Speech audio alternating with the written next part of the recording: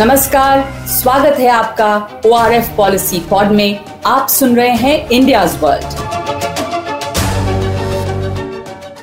इस एपिसोड में हम चर्चा करेंगे आने वाले G20 शिखर सम्मेलन की, क्योंकि ये G20 शिखर सम्मेलन जो इस महीने के आखिर में हो रहा है वो एक ऐसे समय में हो रहा है जब दुनिया की अर्थव्यवस्था कोरोना महामारी से उबर रही है। कुछ देशों में ये अर्थव्यवस्था तेजी से बढ़ भी रही है, लेकिन कुछ देशों में नहीं। तो जो विकसित और विकासशील देश हैं उनके बीच में जो फासला है वो भी बढ़ा हुआ है। साथ साथ अफगानिस्तान की चुनौती है और इसके साथ साथ जलवायु परिवर्तन की भी चुनौतियां हैं। और 2008 से लेकर अब तक, यानी कि जब पहला G20 शिखर सम्मेलन हुआ उसके बाद से अब तक किस तरह से G20 का औचित्य और उसका उद्देश्य बदला है, इस समय उसके सामने क्या चुनौतियां हैं और क्या हम इस शिखर सम्मेलन से हासिल कर पाएंगे, इन सब चीजों का हम आकलन करेंगे ORF के चेयरमैन संजय जोशी के साथ। बहुत बहुत स्वागत है आपका संजय इस एपिसोड में इंडियाज वर्ल्ड के। और मैं शुरुआत करना चाहती हूं कि आप क्या सोचते हैं, जो G20 का शिखर सम्मेलन होने वाला है वो एक ऐसे समय में हो रहा है जब ग्लोबल इकोनॉमी, दुनिया की अर्थव्यवस्था कोरोना के बाद उबर रही है। ये भी कहा गया है कि जो ग्लोबल इकोनॉमी है उसकी रिकवरी तेज होगी अगर सहयोग होगा, पर फासले जो हैं विकसित और विकासशील देशों में वो अभी भी काफी हैं। रोजगार, कारोबार अभी भी त्रस्त है और उसके सामने चुनौतियां हैं। तो इकोनॉमिक रिकवरी में इस G20 के पटल से क्या आपको लगता है कि एक सहमति बनाने में मदद मिलेगी? इसके सामने क्या चुनौतियां हैं?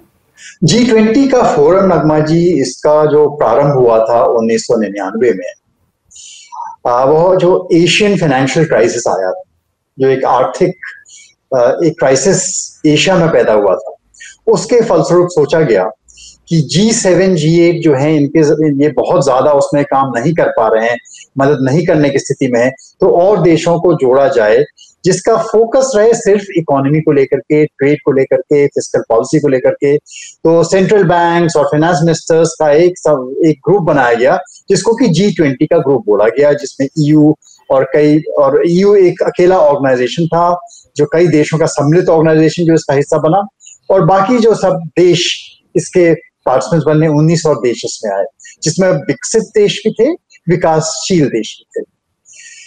तो 2008 में जब फाइनेंशियल क्राइसिस फिर से आया पूरी दुनिया में, तो बहुत भारी फाइनेंशियल क्राइसिस अमेरिका से शुरू होकर पूरी दुनिया में फैला, तो इसके स्वरूप को और विस्तृत वृहद करने के लिए इसको फाइनेंस मिनिस्टर से अपग्रेड करके, बुश उस समय प्रेसिडेंट थे अमेरिका में, उन्होंने कहा कि इस आपत्ति से निपटने के लिए इस ग्रुपिंग को उच्च स्तरीय, जो सबसे शीर्ष स्तर पर जो हेड ऑफ स्टेट हैं, जो नेता हैं, जो प्राइम मिनिस्टर्स हैं, प्रेसिडेंट्स हैं, उनका शिखर सम्मेलन इसको बना देना चाहिए ताकि इफेक्टिव, सबसे सक्षम कार्रवाई हो पाए, क्योंकि बहुत बड़ी क्राइसिस आई थी। अब देखिए विडंबना ये कि आज जो क्राइसिस है कोविड के बाद, वो कई मामले में 2008 में आई क्राइसिस से बहुत बड़ी है, उसका कोई मुकाबला नहीं है। बल्कि ये कहना है कि द्वितीय विश्व युद्ध के बाद इतनी बड़ी विपत्ति दुनिया पर पहले कभी नहीं आई। तो ऐसे में वास्तव में अगर G20 को अपनी जो दुनिया में कार्रवाई चल रही है, G20 को अपना वर्चस्व बनाना है, अगर G20 का हमें दमखम देखना है, तो यही एक मौका है। लेकिन G20 के सामने बहुत चैलेंजेस हैं, और वास्तव में जो बहुत बड़े चैलेंजेस हैं, अगर आप देखें कि G20 का जो कार्रवाई, अगर हिस्ट्री में जाएं, तो 2008 की क्राइसिस में पहली बार G20 ने मिल करके एक कोऑर्डिनेटेड ढंग से, चाहे वो मुद्रा के क्षेत्र में मॉनेटरी पॉलिसी हो, या वित्तीय क्षेत्र में, राजकोषीय क्षेत्र में fiscal policy, economic policy, trade policy को लेकर के उसने कुछ बड़े ही कारगर कदम सम्मिलित ढंग से उठाए, सारे देशों ने मिलकर के उठाए, जिससे कुछ साल जब मॉनेटरी एक्सपेंशन हुआ उस वक्त साथ पटरी पर पूरी विश्व व्यवस्था चली, लेकिन ये व्यवस्था 3 साल के अंदर टूटने लगी जब क्वांटिटेटिव ईजिंग की बात आई कि कैसे इस विपत्ति से बाहर निकला जाना चाहिए। वहां देश अपने अपने भिन्न भिन्न रास्तों पर चलने लगे। तो G20 में दरार तो उसी समय आनी शुरू हो गई थी, और 2011 में आयन बेमर ने लिखा कि ये दुनिया G20, G7, G8, G2, G3 वाली दुनिया अब नहीं रही है, ये तो G0 दुनिया हो गई। इसमें हर देश अपनी अपनी ढपली, अपना अपना राग अलापने की स्थिति में है और सम्मिलित रूप से मल्टीलैटरलिज्म, ये मल्टीलैटरल फोरम G20 बन रहा है, ये कमजोर होता देखा गया। तो आज आपने सही कहा, जब ये बहुत बड़ी विपत्ति दुनिया के ऊपर आई है, तो क्या G20 पुनः एक दीर्घ समय के लिए, छोटे समय के लिए, अल्प समय के लिए जो इसने जो कार्य किया था 2008 की क्राइसिस में, क्या उस प्रकार की कार्रवाई कर पाएगा या नहीं कर पाएगा, ये वास्तव में प्रश्न है जिसकी हमें चर्चा करनी चाहिए। जी, और जो थीम है इस दफा संजय जी वो है पीपल प्लैनेट प्रॉस्पेरिटी। तो इसको देखते हुए जो हम अगर विश्व अर्थव्यवस्था की भी हालत देखें तो जो रीबाउंड है, जो उबरना है इस पैंडेमिक से, इकोनॉमिक रीबाउंड वो कमजोर भी पड़ा है। लेकिन ऐसे में जो G20 का एजेंडा है, क्या वो अभी की जो फौरी जरूरतें हैं देशों की, कई विकासशील देशों में रोजगार एक बहुत बड़ा संकट है, कारोबार में जो गिरावट आई है वो बहुत बड़ा संकट है, तो इकोनॉमिक रिकवरी के लिए आपको लगता है कि जो इसका एजेंडा अभी दिख रहा है, कोई ऐसा एक स्ट्रक्चर, कोई एक ऐसा प्लान है, दिख रहा है जो अभी की जरूरतों से निपटे? जो दीर्घकालीन पॉलिसीज हैं वो एक अलग बात है, पर जो रोम समिट है उससे उम्मीद क्या की जा सकती है? देखिए, G20 के जो हमेशा क्रिटिसिज्म होता आया है कि ये मल्टीलैटरल फोरम जरूर है, लेकिन इसकी हर साल जो प्रेसिडेंसी है वो बदलती रहती है। अभी इटली के पास है, इसके बाद यहाँ से ये समिट होने के बाद ये इंडोनेशिया के बाद जाएगी और उसके अगले साल वो भारत के पास आएगी। 2022 में भारत इसकी प्रेसिडेंसी लेगा और भारत 2023 में इस समिट को होस्ट करेगा। तो ऐसी स्थिति में कई बार इसकी जो आलोचना होती है यही होती है कि हर देश अपना एजेंडा लेकर के, एक अपना नए एक स्टैंप लेकर के, कंटिन्यूटी नहीं रख करके नए नए कुछ चीजें शुरू करने की कोशिश करता है ताकि उसकी छाप G20 पर पड़े, और वास्तव में ये एक मल्टीलैटरल डायरेक्शन नहीं होता है। तो अभी देखिए, जैसे पीपल प्लैनेट प्रॉस्पेरिटी है, पीपल प्रजा, प्लैनेट पृथ्वी, और मैं ढूंढता रहा प्रॉस्पेरिटी का भी कोई मिलता मिलता नाम मिल जाए, नहीं मिला तो समृद्धि। तो आज जो क्राइसिस आई है उसमें समृद्धि कहां से आ गई? आज हम रिकवरी की बात कर रहे हैं। आज जो सबसे बड़ा चैलेंज दुनिया में है वो है किस तरीके से जो एक खाई बन चुकी है। IMF भी देखिए इसका हिस्सा है।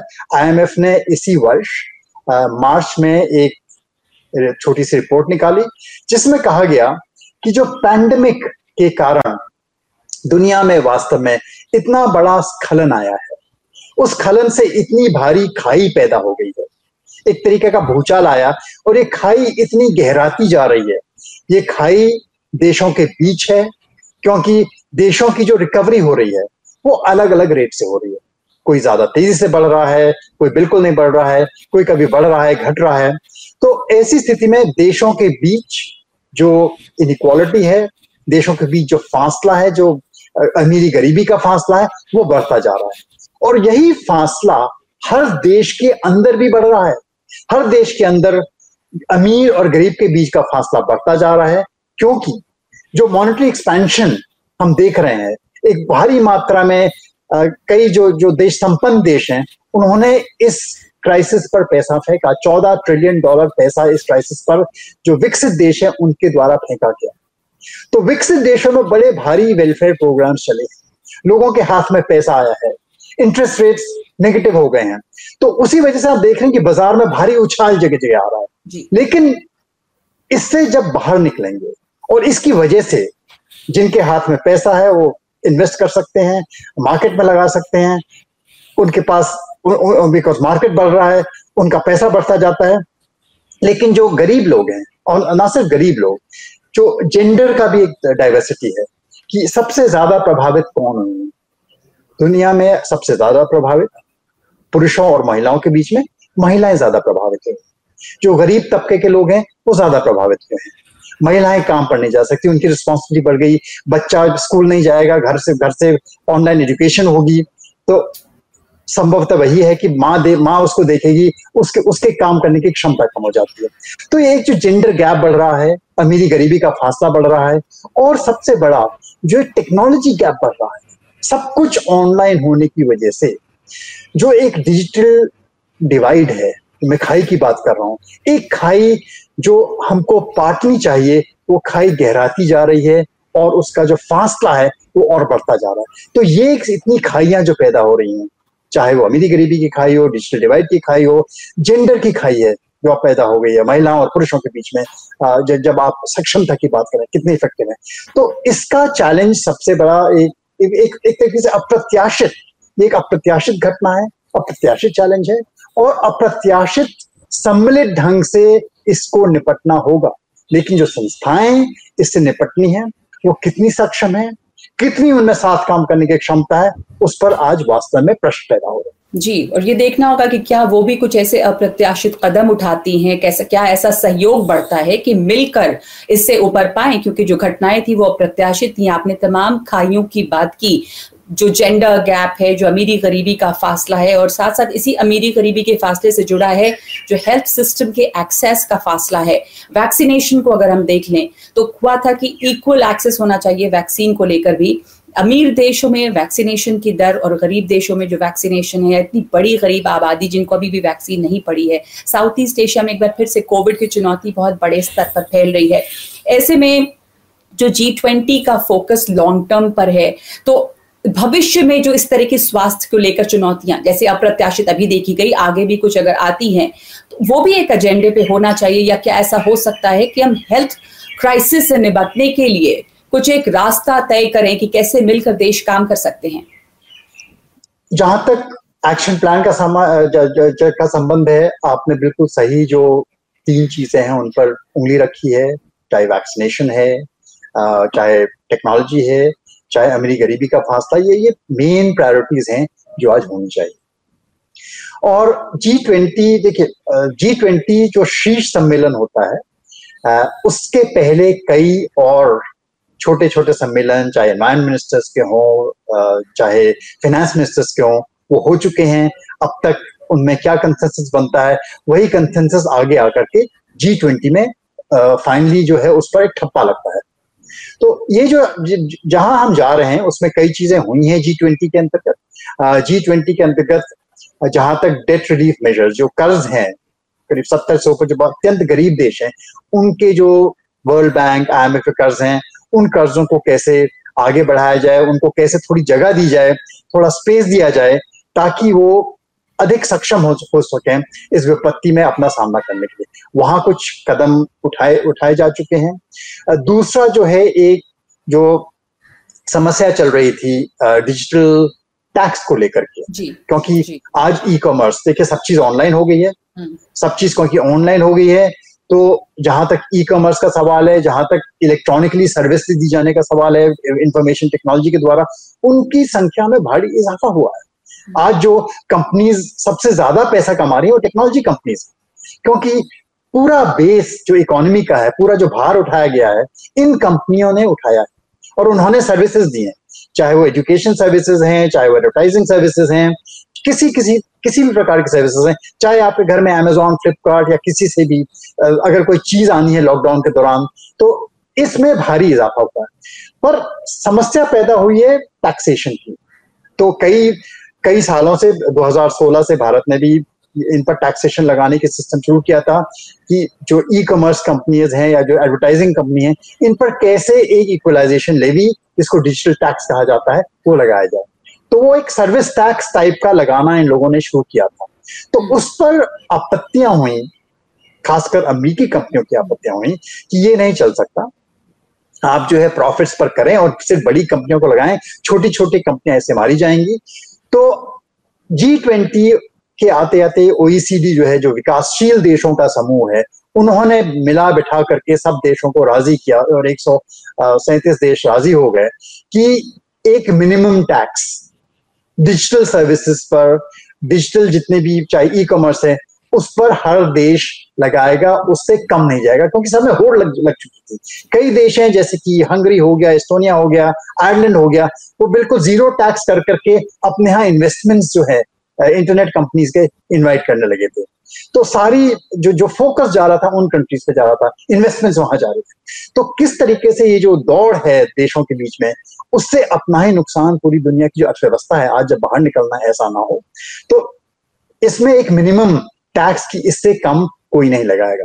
लेकिन इसमें भी देखिए कई समस्या हैं जो अभी अल्टीमेटली रूपरेखा है। हालांकि फाइनेंस मिनिस्टर्स ने राजी हो गए हैं किस प्रकार का डिजिटल टैक्स इक्वलाइजेशन लेवी कहा जाता है कि 2023 तक सब लोग हटा देंगे। उसके बाद जो मिनिमम टैक्स की बात हो रही है वो आएगी, लेकिन उसमें भी 10 साल की कुछ देशों को छूट दे दी गई है। तो कई लोगों का कहना है कि छूट आप दे रहे हैं, ये सही नहीं है, वहां भी गड़बड़ है। और कई देश कह रहे हैं कि जो 15% मिनिमम है वो बहुत कम है, क्योंकि इससे हमें नुकसान होगा। आज जो हम डिजिटल टैक्स ले रहे हैं, इक्वलाइजेशन लेवी ले रहे हैं, भारत 6 एडवर्टाइजिंग पर उसने शुरू किया था 6%, फिर बाकी सर्विस पर 2% आया है। तो ये जो इक्वलाइजेशन लेवी हम ले रहे हैं उसमें हमको ज्यादा आमदनी होती है। देखिए इसको देखने के शॉर्ट टर्म, लॉन्ग टर्म दोनों तरीके हैं जी। अंततः अगर लंबे समय में 10 वर्ष का, 20 वर्ष का प्रोग्रेस देखें तो आज हो सकता है अमेरिका, चीन आगे हैं डिजिटल सर्विसेज में, कल दूसरे देश आगे आएंगे। तो जो कंपनीज आज जो देश आज सर्विस ले रहे हैं, कल वो सर्विस दूसरे देशों को देंगे। तो उनका अगर टैक्सेशन रेट कम रहता है तो उनको वहां फायदा होगा। तो हो सकता है भारत भी आगे आकर के, उम्मीद है हमें कि आगे आकर के अच्छी प्रगति करे, क्योंकि हमारा आईटी सेक्टर बड़ा स्ट्रांग है, तो हम दुनिया भर को सर्विसेज दें।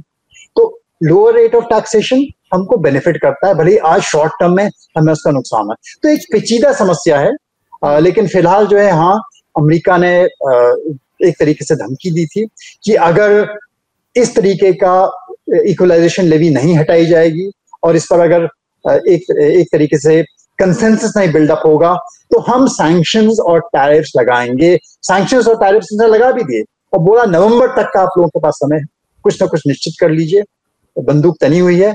अगर अग्रीमेंट नहीं होता है तो हम सैंक्शन और टैरिफ लगाएंगे बाकी चीजों पर। तो देखिए ये लेन देन और ये जो मोल भाव है, निगोशिएशंस, ये चल रहे हैं बीच में। इसमें कई तरीके के हित नेत हैं, भिन्न भिन्न कंपनियों के भिन्न भिन्न हित हैं, भिन्न भिन्न देशों के भिन्न भिन्न हित हैं। तो ऐसा नहीं है कि ये जो कंसेंसस आता है, ये कंसेंसस बड़ी आसानी से आता है। तो G20 में हर चीज पे, चाहे वो क्लाइमेट है, चाहे वो डिजिटल टैक्स है, चाहे आगे आने वाले समय में हम मॉनेटरी रिलीफ की बात करें, जो एक्सपेंशन हो चुका है बहुत भारी, 2008 से एक्सपेंशन चल रहा है, पैसा बहुत सारा फेंका जा रहा है, उससे जब वापस आने की नौबत आएगी तो किस तरह से इससे वापसी पूरा विश्व करेगा, नहीं तो इसके अंजाम घातक हो सकते हैं। तो उसके बारे में जब तक कोई कंसेंसस नहीं बने, और वाकई में बनेगा वो कहना मुश्किल है, क्योंकि आज देश डिवाइडेड है। सबसे बड़ा जो डिवीजन है वो यूएस और चाइना का आज बीच में है, जो ट्रेड वॉर दोनों के बीच में चल पड़ा है। दोनों के बीच में सहमति हो पाना सबसे बड़ा एक चैलेंज है, और उस असहमति के चलते कोई भी कंसेंसस बन पाना कई चीजों में मुश्किल हो जाता है। जी, तो सबसे बड़ी समस्या तो यही है तमाम मल्टीलैटरल फोरम्स के लिए कि जो बड़े देशों में ही जब टकराव है तो उसके ऊपर सहमति बनेगी कि नहीं। अहम मुद्दों पर, जैसा आपने कहा कि ये जो common taxation regime digital commerce के लिए, उस पर भी काफी हद तक एक सहमति है, और अगर ये हो जाता है तो ये आगे फ्यूचर ऑफ वर्क या फिर डिजिटाइजेशन के लिए काफी मददगार साबित होगा। लेकिन जो टकराव है कई मुद्दे पर, चाहे वो क्लाइमेट हो, चाहे वो ट्रेड कारोबार का मुद्दा हो, वो बहुत सारे अहम मुद्दों पर सहमति बनाने की एक समस्या खड़ी करता है। एक और बात आपसे समझना चाहती हूँ, हमने बात की कि कैसे क्या G20 मदद कर सकता है बेहतर तरीके से बिल्ड बैक करने में। इसमें एक बात जो और आई है, जो G20 ने एंडोर्स किया है, creation of resilience and sustainability trust. वो क्या है, वो कैसे मदद कर सकता है, इसका क्या मकसद होगा, ये आप हमें समझाएं। देखिए, बिल्ड बैक बेटर का सीधे सीधे तात्पर्य है इंफ्रास्ट्रक्चर से, कि किस तरीके का आने वाले समय में रेजिलिएंट इंफ्रास्ट्रक्चर, लचीला इंफ्रास्ट्रक्चर हम बनाएंगे, ताकि जो सप्लाई चेन्स में एक जो टूटी हैं, फूटी हैं, जो डिस्ट्रप्शन आया है, इस तरीके का भविष्य में डिस्ट्रप्शन नहीं आए जी। अब इंफ्रास्ट्रक्चर को लेकर के G20 के सदस्यों में स्वयं आम सहमति थोड़ी मुश्किल है। अगर आप हिस्ट्री में जाएं तो G20 में जो इंफ्रास्ट्रक्चर के बारे में बातें शुरू हुई थी वो करीब 2011, 12, 13, 14 के आते आते शुरू हुई थी। 2013-14 में वास्तव में इस पे जोर दिया जाने लगा था। और इंफ्रास्ट्रक्चर में के आते ही देखिए क्या हुआ। आप अगर हिस्ट्री में जाएं तो सबसे पहले 2013-14 का अगर आप समय देखें तो एक विघटन की प्रोसेस शुरू हुई जिसमें जो संस्थाएं हैं उन संस्थाओं में थोड़ा थोड़ा कहीं कहीं आप देखें कि बंटवारा आना शुरू हुआ। चीन ने अपना एशियन इंफ्रास्ट्रक्चर इन्वेस्टमेंट बैंक शुरू किया, AIIB शुरू किया। उसके बाद अगले वर्ष एक ब्रिक्स बैंक बना, क्योंकि विकासशील देशों को लग रहा था कि IMF और वर्ल्ड बैंक जिस ढंग से चल रहे हैं, जिस तरह के प्राइवेट पब्लिक पार्टनरशिप के प्रोजेक्ट्स ये लोग बना रहे हैं इंफ्रास्ट्रक्चर को लेकर के, उनमें हमारी दाल गलने वाली नहीं है। कई तरीके के रिस्ट्रिक्शंस लगने लगे थे कि किस तरीके से इंफ्रास्ट्रक्चर बनाया जाए, किस तरीके से इंफ्रास्ट्रक्चर खड़ा किया जाए। और चीन ने उसी वक्त घोषणा कर दी 2013 में अपने belt and road initiative BRI की। तो देखिए, दरार इंफ्रास्ट्रक्चर कंस्ट्रक्शन में कौन करेगा, कैसे करेगा, वहां से आनी शुरू हो गई। और आते आते अब जो स्थिति आ चुकी है कि किस तरीके का इंफ्रास्ट्रक्चर बिल्डअप होगा, कौन इसको बिल्डअप करेगा, किस प्रकार से बिल्डअप करेगा। तो एक तरीके से एक तरह पूरे विश्व में भारी एतराज है, कई देशों में एतराज है कि चीन जिस ढंग से इंफ्रास्ट्रक्चर बना रहा है बेल्ट और रोड इनिशिएटिव के तहत, वो देशों के हित में नहीं है। लेकिन उसके ऑल्टरनेटिव्स वास्तव में सामने नहीं आ रहे हैं। जहां तक OECD जो डेवलप्ड कंट्रीज हैं, जिनको OECD कहा जाता है, ऑस्ट्रेलिया हो गया, यूरोप हो गया, US हो गया, उनका विचार है कि फिर PPP मॉडल से लेकर के प्राइवेट इन्वेस्टमेंट्स के जरिए इंफ्रास्ट्रक्चर बनना चाहिए। लेकिन क्या वास्तव में आज बहुत सारे कंस्ट्रेंट्स हम लगाते हैं, हम बोलते हैं सस्टेनेबल इंफ्रास्ट्रक्चर की। इंफ्रास्ट्रक्चर ना सिर्फ लॉन्ग टर्म होना चाहिए, सस्टेनेबल होना चाहिए। तो जब प्राइवेट सेक्टर की बात आती है, रिस्क रिटर्न्स की बात आती है, तो PPP जितने प्रोजेक्ट्स हैं उनमें एक समस्या पैदा होती है। एक जो ऑब्जेक्टिव है पब्लिक और प्राइवेट का, वो भिन्न भिन्न हो जाता है। एक का होता है कि लॉन्ग टर्म रहे, सस्टेनेबल रहे, दूसरे का होता है कि इसमें प्रॉफिट्स कैसे आए जाए। तो यही जो एक रिस्क शेयरिंग की समस्या है दोनों के बीच में, उसके तहत बहुत ज्यादा प्रगति ऐसे प्रोजेक्ट्स में नहीं मिल पाती। और समस्या जो देश हैं, जैसे अफ्रीका के देश हैं, जो कि बड़े तेजी से ग्रो कर रहे थे, आज उनको एक भारी झटका लगा है। ऐसे कई सारे देश हैं जो चाह रहे हैं कि हमको पावर सेक्टर में, हमको डिजिटल इंफ्रास्ट्रक्चर में, हमको रेल रोड में, पाइपलाइंस में, हमको कहीं ना कहीं कैसे भी किसी न किसी प्रकार से मदद मिले, इन्वेस्टमेंट्स मिले। लेकिन कहां से आएगा? तो G20 क्या समाधान इसका निकालेगा? क्या सम्मिलित रूप से समाधान इस स्थिति में निकाल पाना संभव है, जहां खास तौर पर इंफ्रास्ट्रक्चर को लेकर के दुनिया दो खेमों में बट चुकी है? तो दो खेमों में जब बट चुकी है, तो इस चीज को लेकर के, बिल्ड बैक बेटर को लेकर के ही सबसे बड़ा विवाद शुरू हो जाता है कि कैसे, कौन बिल्ड बैक बेटर करेगा, उसका स्वरूप क्या होगा। तो ये तमाम चुनौतियां जो हैं इस समय इस तरह के शिखर सम्मेलनों के सामने हैं, जब दुनिया दो फाड़ में बटी हुई है। उस समय कैसे आप मिलकर सम्मिलित रूप में बिल्ड बैक बेटर कर सकते हैं, कैसे इसकी शुरुआत होगी। और दूसरे जो जलवायु परिवर्तन का मुद्दा है, ग्लासगो समिट भी होने वाली है, उस पर क्या कदम उठाते हैं G20 में, ये भी देखना होगा। उससे भी आगे की दशा या दिशा वो भी एक तय होती है। तो इस एपिसोड में इतना ही, लेकिन हम जाने से पहले आपको आप तमाम लोगों को संजय बधाई दे दें। हमारे जो दर्शक हैं, हमारे साथ जुड़ते हैं, आपको दिवाली की बहुत बहुत शुभकामनाएं। अगले हफ्ते दिवाली है, तो इंडियाज वर्ल्ड लेकर हम उस हफ्ते आपके सामने नहीं आएंगे। एक हफ्ते की ब्रेक के बाद हम आपसे फिर जुड़ेंगे। आप सबको दिवाली बहुत शुभ।